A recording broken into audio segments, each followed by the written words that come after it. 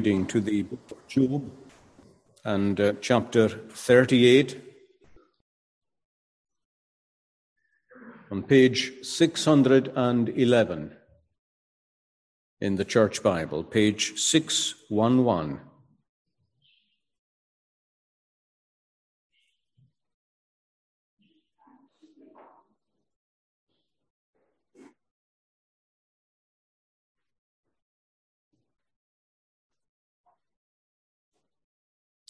Now, it's not that long, really, since we looked at the book of Job in some detail. You'll remember that he was a man who had everything in his favor, really, until suddenly that changed, losing his family and his wealth and finally his health. And he accepts all that at the beginning in humble faith, but as his trial is prolonged, his questions come thick and fast. And friends come to comfort him, and they only make the situation worse. And many questions are raised about God's justice in the whole matter. And finally, at the end of the book, God himself intervenes in the debate. And he just asks a series of questions that are impossible for anyone to answer. We'll just read a specimen of them from the beginning of this chapter. Then the Lord answered Job out of the whirlwind and said, "Who is this who darkens counsel by words without knowledge? Now prepare yourself like a man. I will question you, and you shall answer me. Where were you when I laid the foundations of the earth? Tell me if you have understanding. Who determined its measurements? Surely you know. Or who stretched the line upon it? To what were its foundations fashioned? Or who laid its cornerstone when the morning stars sang together and all the sons of God shouted for joy? Or who shut the sea in with doors when it burst forth and issued from the womb? When I made the clouds its garment and thick darkness its swaddling band? When I fixed my limit for it and set bars on doors, and when I said, this far you may come but no further, and here your proud waves must stop? And so on, the questions come incessantly, questions that are impossible to answer. At last, in chapter 40, after all these questions, we read that, moreover, the Lord answered Job and said, shall the one who contends with the Almighty correct him? He who rebukes God, or he who dares to rebuke God, let him answer it. Now you see the effect of these questions on Job. Then Job answered the Lord and said, behold, I am vile. What shall I answer you? I lay my hand over my mouth. Once I have spoken, but I will not answer. Yes, twice, but I will proceed no further. But God's not finished. In verse 6, he answered Job out of the whirlwind and said, now prepare yourself like a man. I will question you, and you shall answer me. And then he moves on to ask another series of questions. And if you move on down, last of all, to chapter 42, and the final effect that this interrogation has upon Job. Chapter 42. Then Job answered the Lord and said, I know that you can do everything, and that no purpose of yours can be withheld from you. You asked, who is this who hides counsel without knowledge? Therefore I have uttered what I did not understand, things too wonderful for me, which I did not know. Listen, please, and let me speak. You said, I will question you, and you shall answer me. I have heard of you by the hearing of the ear, but now my eye sees you. Therefore, I abhor myself and repent in dust and ashes. May the Lord bless these readings again from his own word. Let's turn back to the psalm we sang last, Psalm 77. Now, with a view to the help of God, let's turn to the psalm that we sang near the beginning of the service, Psalm 131. You'll find it on page 714 in the Church Bible. Psalm 131. It's a short psalm. We can just read it again. Lord, my heart is not haughty, nor my eyes lofty. Neither do I concern myself with great matters, nor with things too profound for me. Surely I have calmed and quietened my soul, like a weaned child with his mother. Like a weaned child is my soul within me. O Israel, hope in the Lord from this time forth and forever. So at the end of verse 2, just rephrasing it, my soul within me is like a weaned child. My soul within me is like a weaned child. Now, I remember preaching from this psalm several years ago. In fact, it's 7 or 8 years ago. And I distinctly remember feeling very dissatisfied after I had preached from it. Now, it's quite possible that I might feel the same way today as well, but with the late cancellation of the baptism, I felt that the Lord laid this particular message on my heart. And I hope this morning to revisit it and perhaps say some things that were left unsaid last time. And for that, we do need the blessing and the help of God. And I'm glad to revisit it because the lesson that this psalm teaches is a very important lesson, one that we need to know as we go on in the Christian life for our comfort and for our well-being. Although sadly, it's a lesson that we are slow to learn and slow to apply. So with God's help, let's look at it. Now, there's no doubt that at the heart of the psalm is the weaned child. And the thought in connection with the weaned child is repeated, just to emphasize it. In a short time, the psalmist says that, like a weaned child with his mother, my soul within me is like a weaned child.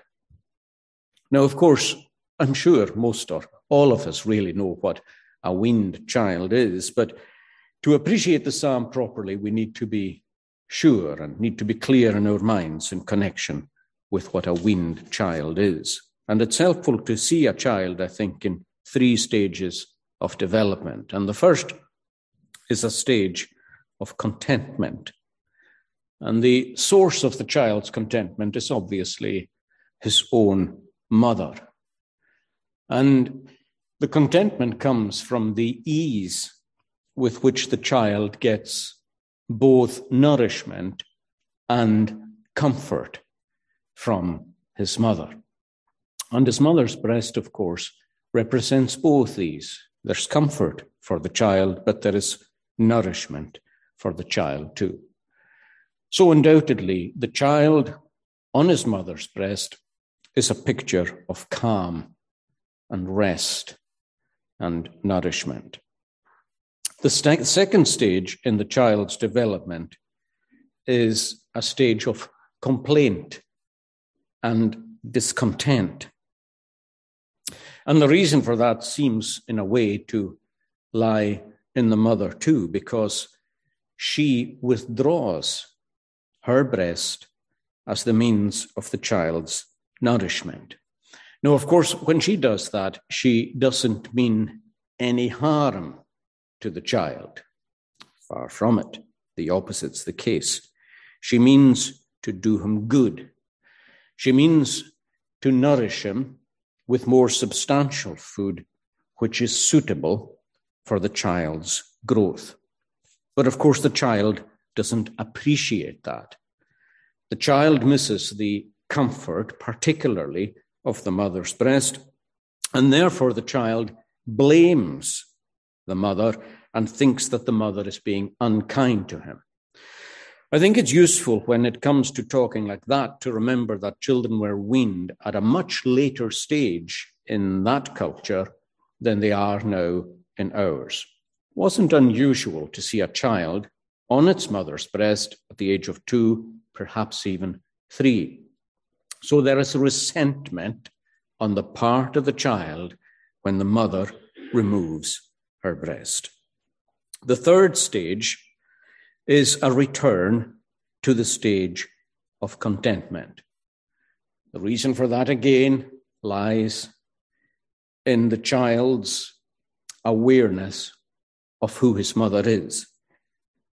He is aware that her motive is still love and kindness and care.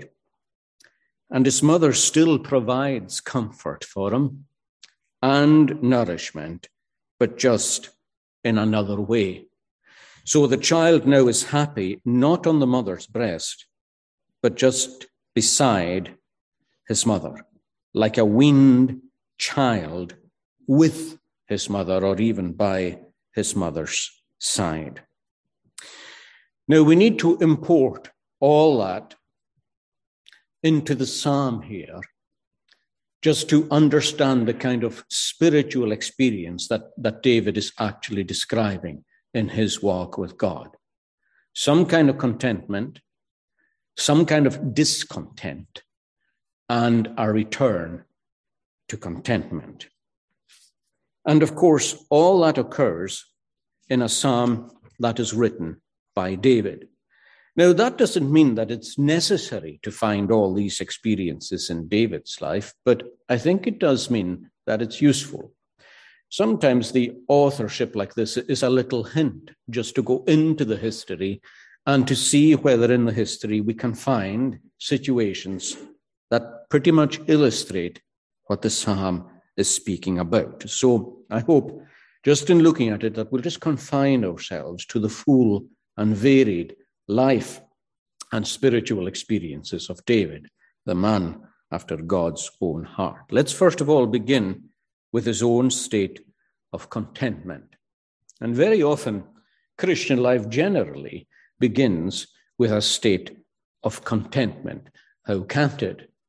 When we come to know the Lord, we are in the flush of that knowledge and the wonder of his love and amazement and appreciation of his pity and of his tender mercy. And he does deal very tenderly with his people at the beginning. He said to Israel in Deuteronomy, after they had gone through the wilderness, he said, "When I took you out of Egypt, I bore you on eagle's wings. I made you to soar, and I made you to soar up high." You felt, as we would say today, that you were flying. And what's more, God said, I took you on a particular route. In the early days of your experience, he says, I didn't take you the quickest way to Egypt, to the promised land, because that would have involved an encounter with the Philistines. But I did not want you to see war in case you would lose heart and turn back. Now, is that not kind and considerate? Yes, war would come. It was on the agenda. It was down the road, but it wasn't early on the road. Because God is very sensitive to the souls of his people. And as I've often said, he grades our trials. And these trials are light at the beginning. Now, having said that, I think it's worth saying that there are, exceptions to that rule.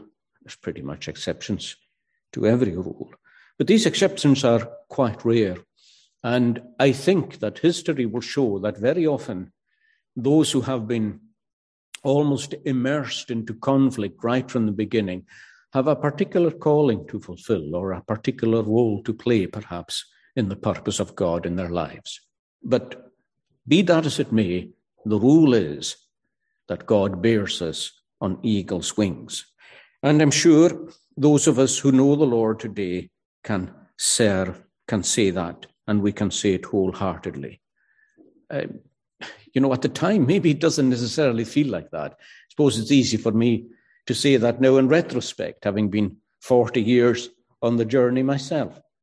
I suppose sometimes at the beginning it didn't feel too difficult, but it didn't feel too easy sometimes. But looking back, yes, I was born on wings like eagles, and the Lord led me carefully as he led you, lest we would be discouraged. I should say too that I don't mean when I say that you had no trials and no difficulties. Of course you did, but not of the harder kind. And for David, that was true. His days at home as the youngest of the family, looking after the sheep with his father, were what could be called the halcyon days in his own pilgrimage too. There's no doubt that he had his difficulties, and he records them. How he had to fight off a lion and to fight off a bear, and these were no small tasks for a young man to accomplish. And he was very conscious that it was the help of God that made him accomplish these tasks. But I'm not belittling what it means to face a lion and a bear, but they were by no means the hardest tasks that David was to have in his life, although they seemed hard at the time. But God was with him. And in many ways, his life would have seemed richly blessed and easy and pleasant as God was nurturing and nourishing him, safe in his father's house. And that kind of ease in our Christian life, or that kind of flying in our Christian life, finds its counterpart in the sanctuary when we come to meet God. Whether it's the private sanctuary of your home, perhaps your bedroom, or the public sanctuary of this house and the church, either way, God sees that it's easy for you to find the breast. It's not difficult. God sees to it that when you call on him in prayer, he answers you. There's a sense of communion and fellowship, and the answers to your prayer come perhaps quickly and easily. And the same is true in connection with the Word of God. Every time you open it, it has something to say. And it seems as though you don't have to search that hard to dig it up. It comes out at you. It's like the manna just falling around you, and you scoop it up and it's there. And that's true both in your private sanctuary and in the church. Every sermon is relevant. Every reading comes to you, and you're clearly being carried along by God himself. But now for David and for us, there's a second stage.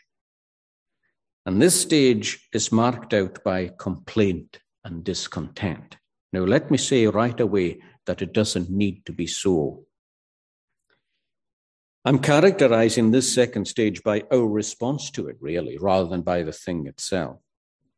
But this second stage of God's dealings with us is often characterized by our response, which is discontent and complaint.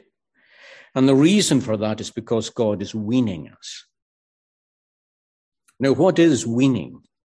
By that, I mean, what is spiritual weaning, and why does it happen? Well, I suppose the reason for it is fairly obvious, and that's that God desires our growth. New birth is a wonderful thing. It's a wonderful thing to be newborn into the kingdom of God, but who wants to be a perpetual baby? And does God want ourselves to be perpetual babies? I'm sure there are such things as perpetual babies in the Christian life, but they ought not to be so. The Lord desires our growth.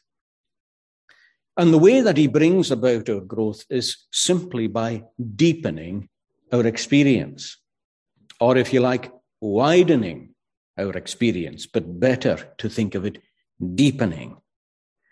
And as he deepens our experience, we discover more about ourselves and we discover more about God too. Let's again go back to David's life. I suppose you could say the culmination of the first part of it was when he was anointed by Samuel, identified as king to be. It was done in secret, of course, because if Saul had discovered it, it would have been a price to pay. And a short while after that, he was introduced into the royal household of Saul as a musician. And when he played, Saul wasn't as troubled because he was deeply troubled in his mind and in his spirit. And you would imagine there would be a short step between that and David himself finding the way to the throne. In fact, you can imagine David saying, well, mysteriously, God has taken me from keeping my father's sheep into the palace. I can see a path somehow. It's still not very clear how, but I can see that I'm getting to the place where God says that I'm going to be. That's turned around like that. After a brief time of popularity, he becomes effectively an outlaw and a fugitive in Israel. He's a hunted man. He's running for his life. He's on the hills. He's in the valleys. Mizar Hill, Jordan, Hermon. There's no place where David doesn't have to go in flight for his life as an outlaw. That's not what David expected. Of course, in panic, later on, he goes into the territory of the Philistines for their protection. Bad move, of course. But he has the town of Ziklag, which is given to him, and the 600 men who have gathered around him, who are themselves, effectively, for one reason or another, outlaws. This town becomes theirs. There's a sense of settlement, at least for a time. But on one occasion, when David and his men were doing business and returned, Ziklag was burned with fire, and their wives and their children had disappeared. And in all the agony, the 600 men who were so loyal to him are now wanting to stone him. It's far easier to encounter a lion and a bear. Later on, when David is an established king, he wants to bring the ark home. And the whole of Israel gather for a national celebration in Jerusalem as the Ark of the Covenant is being taken to Mount Zion, where a temple will be built for it. In the midst of the celebrations and the praise, Uzzah, a good and godly man, sees the oxen stumble, the ark about to fall, stretches out his hand, and God strikes him dead. And David returns home an angry man and a confused man. And all Israel return home equally angry and confused. What kind of God is this that we are dealing with? Later on still, David, of course, has a terrible relationship with Bathsheba, commits adultery with her, a child is conceived, a child is born. David's told that the child's going to die. And David struggles with that. And for a long, long time, he wrestles with God, praying that the child would be spared. Child's not spared. Prayer's not answered. Child's taken away. It's easier to meet a lion or a bear. Towards the end of his life, he has a rebellion in his own house. It's not that long since we looked at that. His own son, his own flesh and blood, rises against him, commits an outrage with David's concubines, and what's more, he ends up dying hanging on a tree, hanging famously by his hair on a tree, leaving David with deep questions, not just regarding the evil that was in his family and the evil of his son's death, but his son's eternal destination. To hang there by his hair, in which he gloried as a narcissistic man, was a sign that he was under the curse and the judgment of God. It's far easier to meet a lion and a bear than to wrestle with all these things. Now, all these experiences are very, very difficult to bear. Like I say, if you pardon the pun, harder than the lion and the bear. And the key to carrying them well is to keep trusting in God. That's what you have to do. I mean, that's how the psalm ends here. It actually uses the word hope. I'll come to that later, why he uses the word hope rather than faith or believing. O Israel, hope in the Lord from this time forth and forever. Obviously, this idea of hope is very, very important when it comes to calming your soul before God. We need to keep hoping and to keep believing. When you first believed in God, it might have been easy to believe, easy to trust, easy to hope. But as these difficulties come, it's not so easy. It's not so easy to maintain the same view of God's character and God's faithfulness. And that's why you need to keep faith in God's character, i.e., he is good. It's a big thing to say that and to mean that God is good and that God does good. You've got to have faith in his character and you've got to have faith in his covenant. In other words, his actual relationship to you as a good God dealing with you. That his purpose towards you, as Jeremiah puts it, is a purpose of good and not a purpose of evil, to give you a hoped for end, a longed for and expected end. You've got to keep believing all that. Now, of course, it's possible to let go of all that. It's possible to renounce God. That, of course, famously was what Satan tried to get Job to do. You'll remember that the whole purpose of Satan's attack on Job was to get him to renounce God. You'll remember that at one point he even used Job's wife to do it. When Job was still clinging on to faith in spite of losing everything in his life, he lost everything except God, really. His wife said, "Why are you still clinging to God? Why are you still clinging to God? Renounce God." It's translated in some versions as curse God. The idea is to renounce him. Renounce your allegiance. Renounce faith in God and just die. Just let go. Leave it. He's obviously not with you.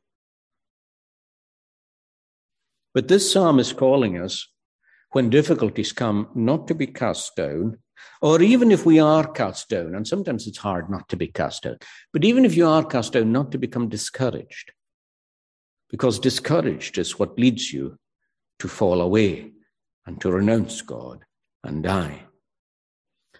And one of the encouragements for keeping going is the conviction that whatever God is bringing into your life, and these things that I mentioned in connection with David and his family are just about the hardest things that you can encounter in life. I mean, to watch or to hear of your son hanging on a tree cursed is about as bad as it gets. But one of the things that helps you to endure is a realization that along with these experiences that God is leading you into deeper things in connection with his own word and with his own character. He brings you into passages of the word of God that perhaps were dead to you or untouched before. I remember mentioning some time ago the experience of Henry Cook, who was a Presbyterian minister in Ireland many years ago, in Northern Ireland. And he had the experience of becoming very, very ill and being on what he thought was his deathbed. And he described afterwards the profound change that came upon him on his deathbed, because he discovered the book of Psalms, discovered them. Now, of course, he knew the Psalms, and in fact, he said that he had learnt the Psalms when he was a child, really, but of course, he had, in his church background, he had stopped singing them and so on. and maybe not even read them so much. Although the Psalms is primarily a book for singing. Of course, it can't be a book for singing unless it's read, but it's primarily for singing. So if we don't sing it, we somehow miss it. But in any case, he discovered the book. There were passages in the Psalms particularly just sprang to life because of the situation that he was in.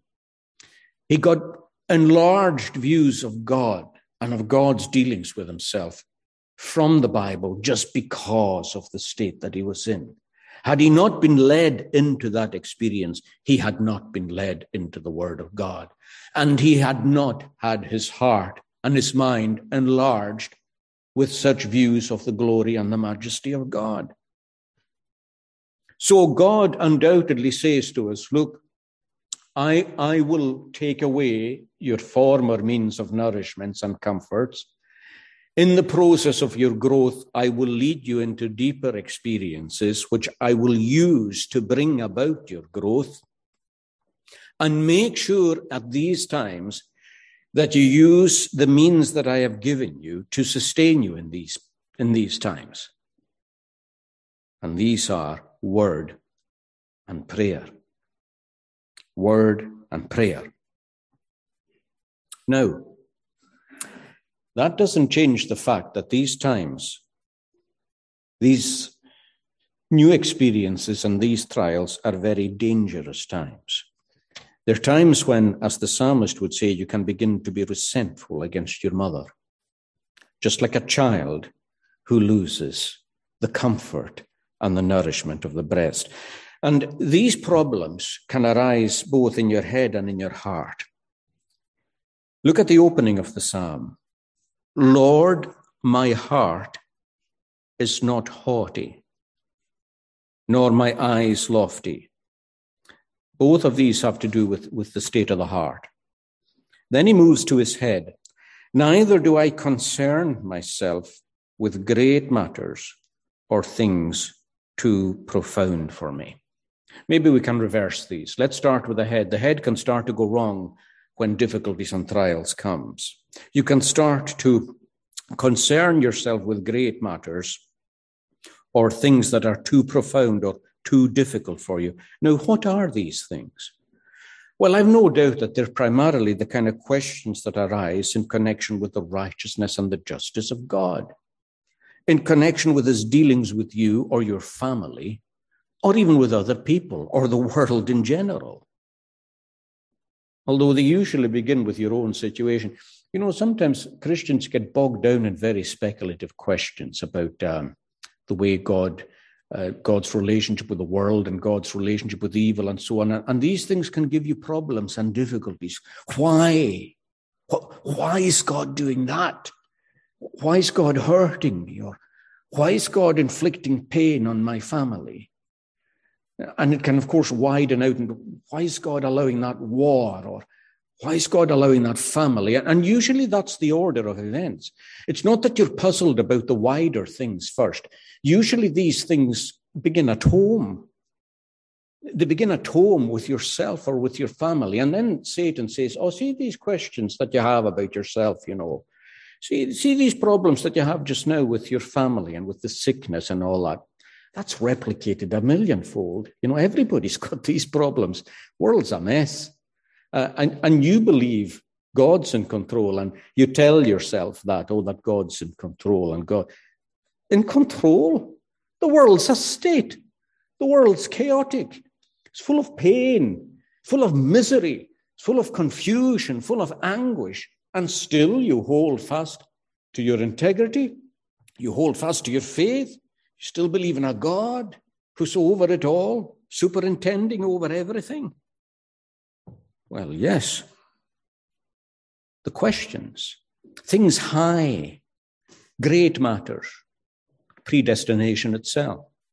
It's interesting that the Confession of Faith tells us that the truth of predestination, and truth is what it is, that God has foreordained everything that comes to pass, everything, high mystery it calls it, which must be preached with great care and with tenderness.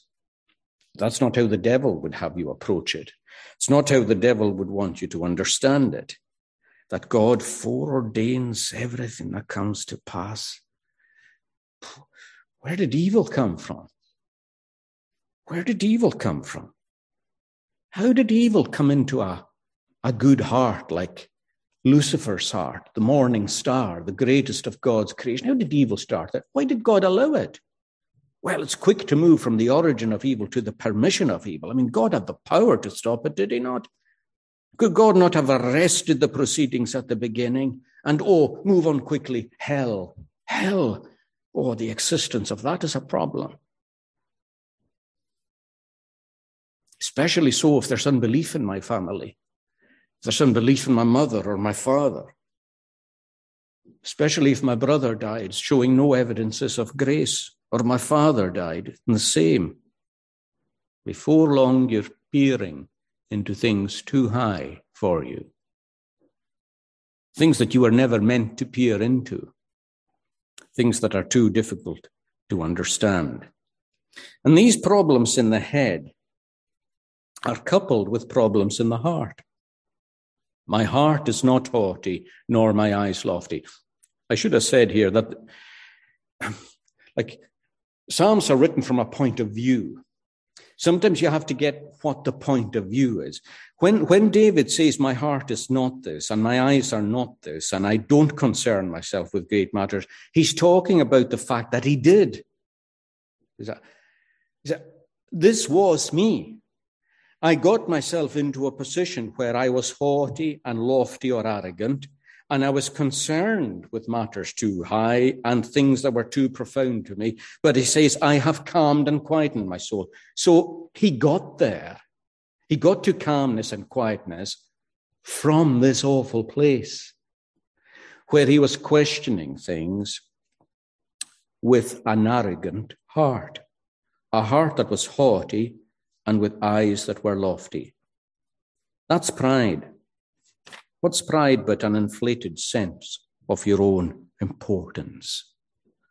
Because these questions are often related. Think about it.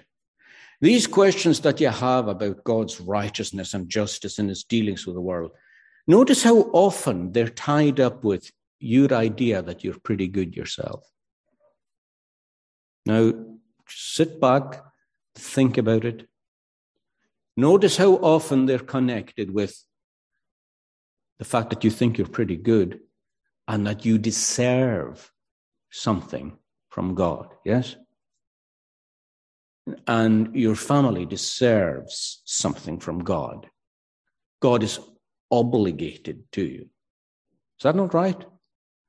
How often are both these things coupled together? The probings of the head into the righteousness of all this and the arrogance in the heart that, how dare God deal with me or my family like this?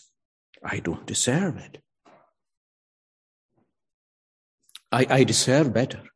Now, I know that theologically, you'll put your theological hat on and you say, I know that I don't deserve anything. But it's easy to put a theological hat on and it doesn't change anything. The reality is, you really think you do. You really think you do. And suddenly, God is being judged by the way he deals with you, as though his primary task in this life was to fulfill your expectations, to conform to them, and to do for you what you want and expect. And it's easy to think like that in a world that's full of that kind of thinking. The sense of entitlement around is pretty staggering, actually. I mean, I'm not even speaking about Christian things at all here, just the general sense of entitlement that people have. People expect money from certain places. They expect their health to be looked after. They expect their education to be looked after. Everything. And it's not necessary to work for any of that. I mean, the Apostle Paul said that if a person doesn't work, he shouldn't eat. In other words, if he doesn't work by choice, if he doesn't want to contribute, well, neither should he eat the fruits of that. It's a strange thing if I get myself into a position where I think I can just sit around all day and the government needs to feed me. Because, of course, the government doesn't have any money, does it? It's only got your money. It has the taxes that it raises from people. So basically what I say is that I can sit here and other people have to feed me. Really? Other people may be moved charitably to feed, and I may be moved charitably to feed you, and you may be moved charitably to feed me, but I don't have any right to that. But it's the sense of entitlement. I have a right to a job, a right to education, a right to health. Who gave you that? Who gave you these? Who gave you these? Is it not the goodness and the mercy of God that we have any of these things? Do I deserve an education? Do I deserve health? How can I say on the one hand that I deserve the torments of hell forever, and on the other hand to say I deserve health? I'm sorry, the two things are not, they can't coexist. And so this sense of questioning God's goodness and his righteousness and his justice is almost inevitably connected with a false sense of who I am and what I deserve before God, and who people are and what they deserve before God, and who nations are and what they deserve before God. We've lost it. We've lost a sense of who we really are. God's there to perform. Now, beware of starting to think like that as a Christian. If your idea of becoming a Christian is that God sorts out every mess for you, then you're going to be disappointed. You're going to be disappointed. If you think that becoming a Christian means that your family's not going to be sick, you're going to be disappointed. If you think becoming a Christian means that your son will never die, you're going to be disappointed. Because these things happen. They happen to Christians as well as to unbelievers. And sometimes they happen more to Christians than they do to unbelievers, because God may have a reason for that. And that's the point, you see. The point is not whether you know the reason for that, but that God has a reason for it. I can't think of anybody in the world who suffered what Job did. Sure, there were lots of sinners in Job's day, but none of them went through the utter series of catastrophes that Job had to go through. And of course, it was 3 fine believers who said to Job, there's something far wrong with your life. Because they had lapsed into that thinking that if you're a Christian, well, everything's going to be fine. Fine in your family, fine in your house, fine in your job, promotion after promotion after promotion. You go up, up, up. Bigger car, bigger house, prosperity gospel type of thing. It's not just the prosperity gospel that peddle that kind of thing. We all lapse into it. And we're shocked when there's sickness, shocked when there's bereavement. Oh, how could this happen? Did God say it wouldn't? And when these thoughts enter and gain the ascendancy, we become like a child, refusing what God is giving to us. And we begin to have huge difficulty in prayer. And we begin to have huge difficulty in reading the Word of God. And instead of dealing with the situation as God wants us to deal with it, we in fact resent the food that God gives. I'm not going to pray. I'm not going into prayers. I'm not going to pray this morning. I'll just leave it because I don't think it makes a difference anyway. And just bit by bit, your temperature cools. And who knows what you are at this point as you're cooling. And then little by little, your church attendance cools. You ease off the prayer meeting. You've got reasons, of course. We always do. And then you ease off Sunday, maybe one end of the day. Then you're here a week, then you're absent a week. And you say, well, I can live Christian life quite fine without all that. You don't like the food, though. And you're kidding yourself, really, because you're not in prayer privately as you were either. This public-private thing is interesting because people die privately before they die publicly. They die privately before they die publicly. Your own sanctuary in your own house is empty long before your space is empty in this house. No doubt about that. You die privately first. And it's a terrible state to be in. It's moving beyond the situation of Psalm 77. There the man was lying on his bed, and he had some kind of sore that was running all the time, some desperate situation. He was wanting an answer. God wasn't coming with an answer. And he couldn't sleep. And he's eventually reaching the point where he says, well, does God care? Has God forgotten to be kind? Has he forgotten to be kind? You can move beyond that where you don't even ask the question anymore. It's just like dying inside. You move beyond that and you just die inside. You don't even ask the question. Like the king said, I always forget which king this is. Doesn't matter how often I learn it. The king, I think it was Jehoram, who said, well, God hasn't helped. Why should we wait for God any longer? And he turns round and goes away. That's a man who's died inside long before he showed it outside. Now, we're not meant to stay discontent and complaining. You'll notice in verse 2 what the answer is. I have calmed and quietened my soul. The word calm here is like what you would use for the sea after the storm, when it's become a flat, even surface. We're told that when the Lord Jesus said, when he rebuked the wind, we're told that there was a great calm. In the Greek, a mega calm. It's absolutely flat. And I have quietened, he says, my soul. The idea of quietness means that these raging questions and confusions that are driving him to distraction and to despair, which is what Satan wants to do, remember, to question God to the point of renunciation, these questions, he says, are quietened. Quieten right down.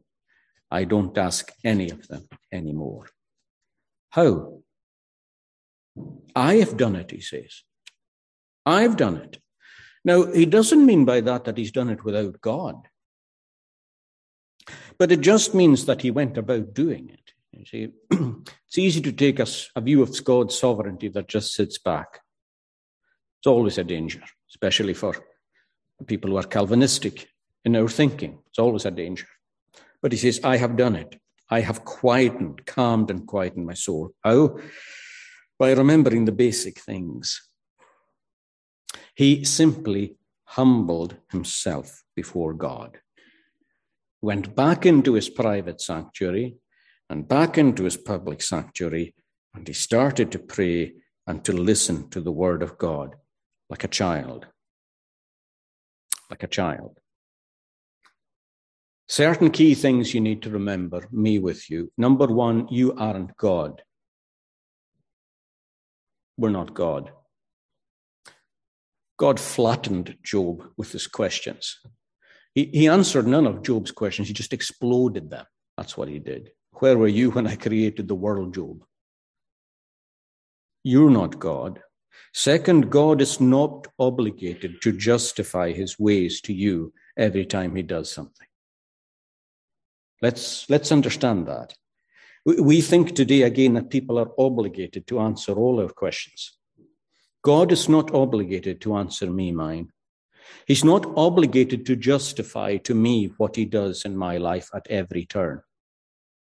He just simply isn't. You need to remember that too. Number 3, there are some things you are never going to know in this life.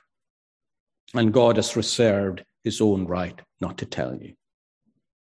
Now, I'm saying these things quite dogmatically. They can be quite painful to learn. But we need to. Moses tells us that the revealed things belong to us and our children, but the secret things belong to God. In the text, it's the other way around. The secret things belong to God. The things which are revealed belong to us and our children. In other words, there are lots in the Bible about what God does, sometimes why he does it, what we can expect in certain situations, how God will deal with us and so on. The way we're to live and to walk, it's all there. It's revealed. It's for me. It's for my children. But the secret things belong to me. Don't bother asking where evil came from. Don't bother asking how Satan became a sinner. Don't bother asking questions about my justice and my righteousness. Just don't bother. because I'm the judge and I do the judgment, not you. Oh, how difficult it is for sinful, arrogant man to accept that. How difficult for sinful, arrogant man to accept that God is God and that he has a right to keep some information to himself, and he expects our allegiance nonetheless.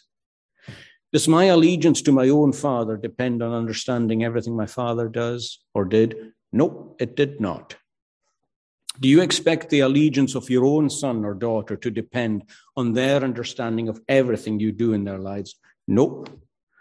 You expect that when you say, look, just leave this to me. I'm looking after this situation. You expect them to say, yes, father, or yes, mother, or yes, dad, or yes, mom, because that's the relationship. And it's the relationship that matters, not the amount of knowledge that flows back and forth. It's the relationship that matters. Faith, which lays hold on the fundamental goodness of the character that my father knows what he's doing. It's a purpose for what he's doing. And again, that takes me to the last thing, that whatever happens, God's purpose to you as a believer is to refine and purify, to grow you and to save you. And nothing changes that. Doesn't matter how hard, difficult, or perplexing the situation is, that's God's purpose for you. And you've just got to believe that. And David could say, how can the death of my child be for my growth in grace? How is it good in any way? And God says, believe it. Believe it. Trust me. I'm not just asking you to give assent to it as a dogma, but to trust me who did it, that I know what I'm doing. Your God has not changed, and his relationship to you has not changed. What did this say for David? Well, quickly. When he was a fugitive, very far from the kingship, he actually went so low at one point as to say, well, one of these days I'm going to fall into the hands of Saul. There's nothing better for me than to go to the land of the Philistines. Big mistake. But he came to reconsider and to trust God. When the town of Ziklag was burnt to the ground and the wives and the children were all lost and his 600 followers were ready to stone him, we're told that after crying, David encouraged himself in the Lord. When he took the ark home and the good and godly Uzzah was struck down dead in public there in front of tens of thousands of people who were rejoicing, David was angry, we're told. He called the name of the place a breach upon Uzzah because he felt that God had intervened in a way in which he shouldn't have intervened. God was too hard and God was too harsh. And he went home angry, David. 3 months later, he came back chastened and humbled. Because 3 months of prayer and meditation turns everything round in your head.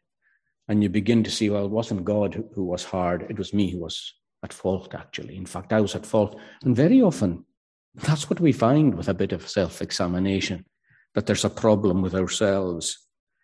And 3 months later, he came to bring the ark home in a far better spirit. I was angry with God's anger. Now I'm angry at myself. That's a far better place to be. The death of his child, well, like Eli, all he could say is, it is the Lord, let him do what seems right to him. We don't understand it. It's hugely painful when God does something like that, but it is the Lord, let him do what seems right to him. Absalom, well, we know nothing of David's response to that, except that he just wept bitterly, repeating Absalom's name. All we know is that he found his eventual strength in the secret place and in the house of God. He kept believing and he kept trusting. He kept walking in faith, as did others. Abraham was shocked to hear Sodom was going to be destroyed. He prayed for the place. God assured him if there was 10 righteous people, he would spare it. Abraham stopped praying because he knew the universe was safe in the hands of God. Jonah, of course, was perplexed at God's grace, couldn't understand that Nineveh could be saved while his own Israel was lounging in apostasy under the judgment of God. Here was his own people forsaken, and God's embracing this horrible group of people, the Assyrians, and converting Nineveh. Jonah has to come to a place where he prays it through and recognizes that God is God. That's why the psalm ends with Israel, hope in the Lord from this time forth and forever. I said at the beginning that it's interesting that the word used is hope rather than believe. There would be nothing wrong with saying believe, of course. But hope is interesting because hope expects good things. That's the definition of the word hope, really, the expectation of a good thing.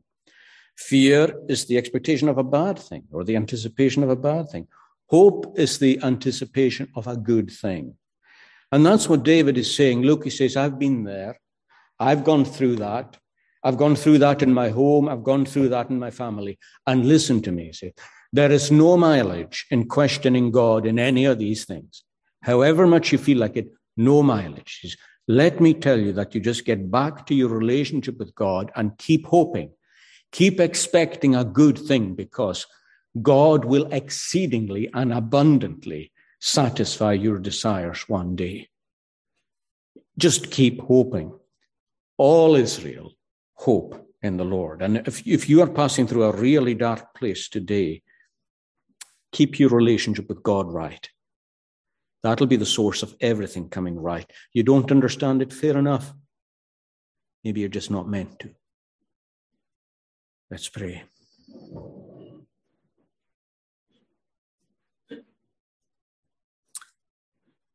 O Lord, our God, we pray to remember that you are indeed God. Be still and know that I am God. I will be exalted among the nations. And help us, O Lord, to put aside our protestations and our confusions, our discontents, our disquiet, and our questionings. O Lord, as you commanded the sea to be still long ago, and there was a great calm, so command our own hearts to be still also, and just to go forward like a child with our hand in yours, knowing that you know what is for the good and what is best. In our Saviour's name we pray. Amen.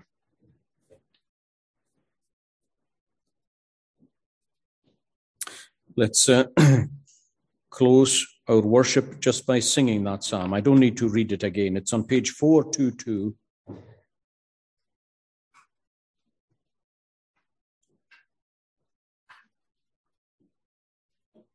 Psalm 131. We're singing to the tune Humility. Of course, it's a very fitting name for this tune. I was discussing that in the vestry before, and I'm not sure was the tune designed to be sung with this. I doubt it, but it's a fitting name for a tune to be sung to this psalm. So we sing to the tune Humility, stand to sing.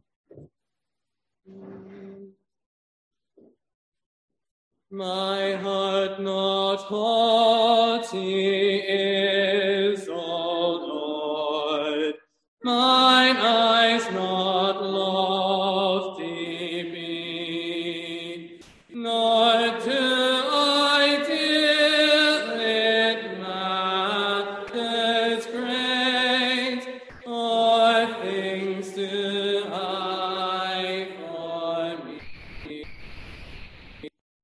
I surely have myself behaved with quiet spirit and mild, as child of mother weak, my soul is like a weaned child. Upon the Lord let all the hope of Israel rely. Him from the time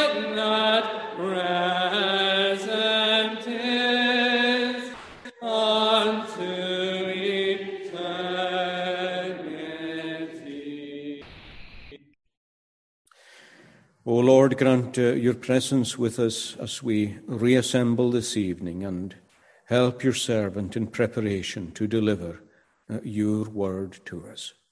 The grace of the Lord Jesus Christ and the love of God and the fellowship of the Holy Spirit be with you all. Amen.